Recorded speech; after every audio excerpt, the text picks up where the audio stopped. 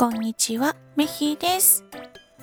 今日の御言葉、エペソ人への手紙4章32節。むしろ互いに親切にし、心の優しい人になりなさい。そして神がキリストにあってあなた方を許してくださったように、互いに許し合いなさい。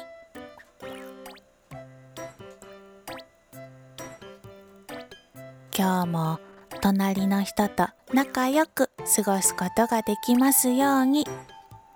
それじゃあ、またねー。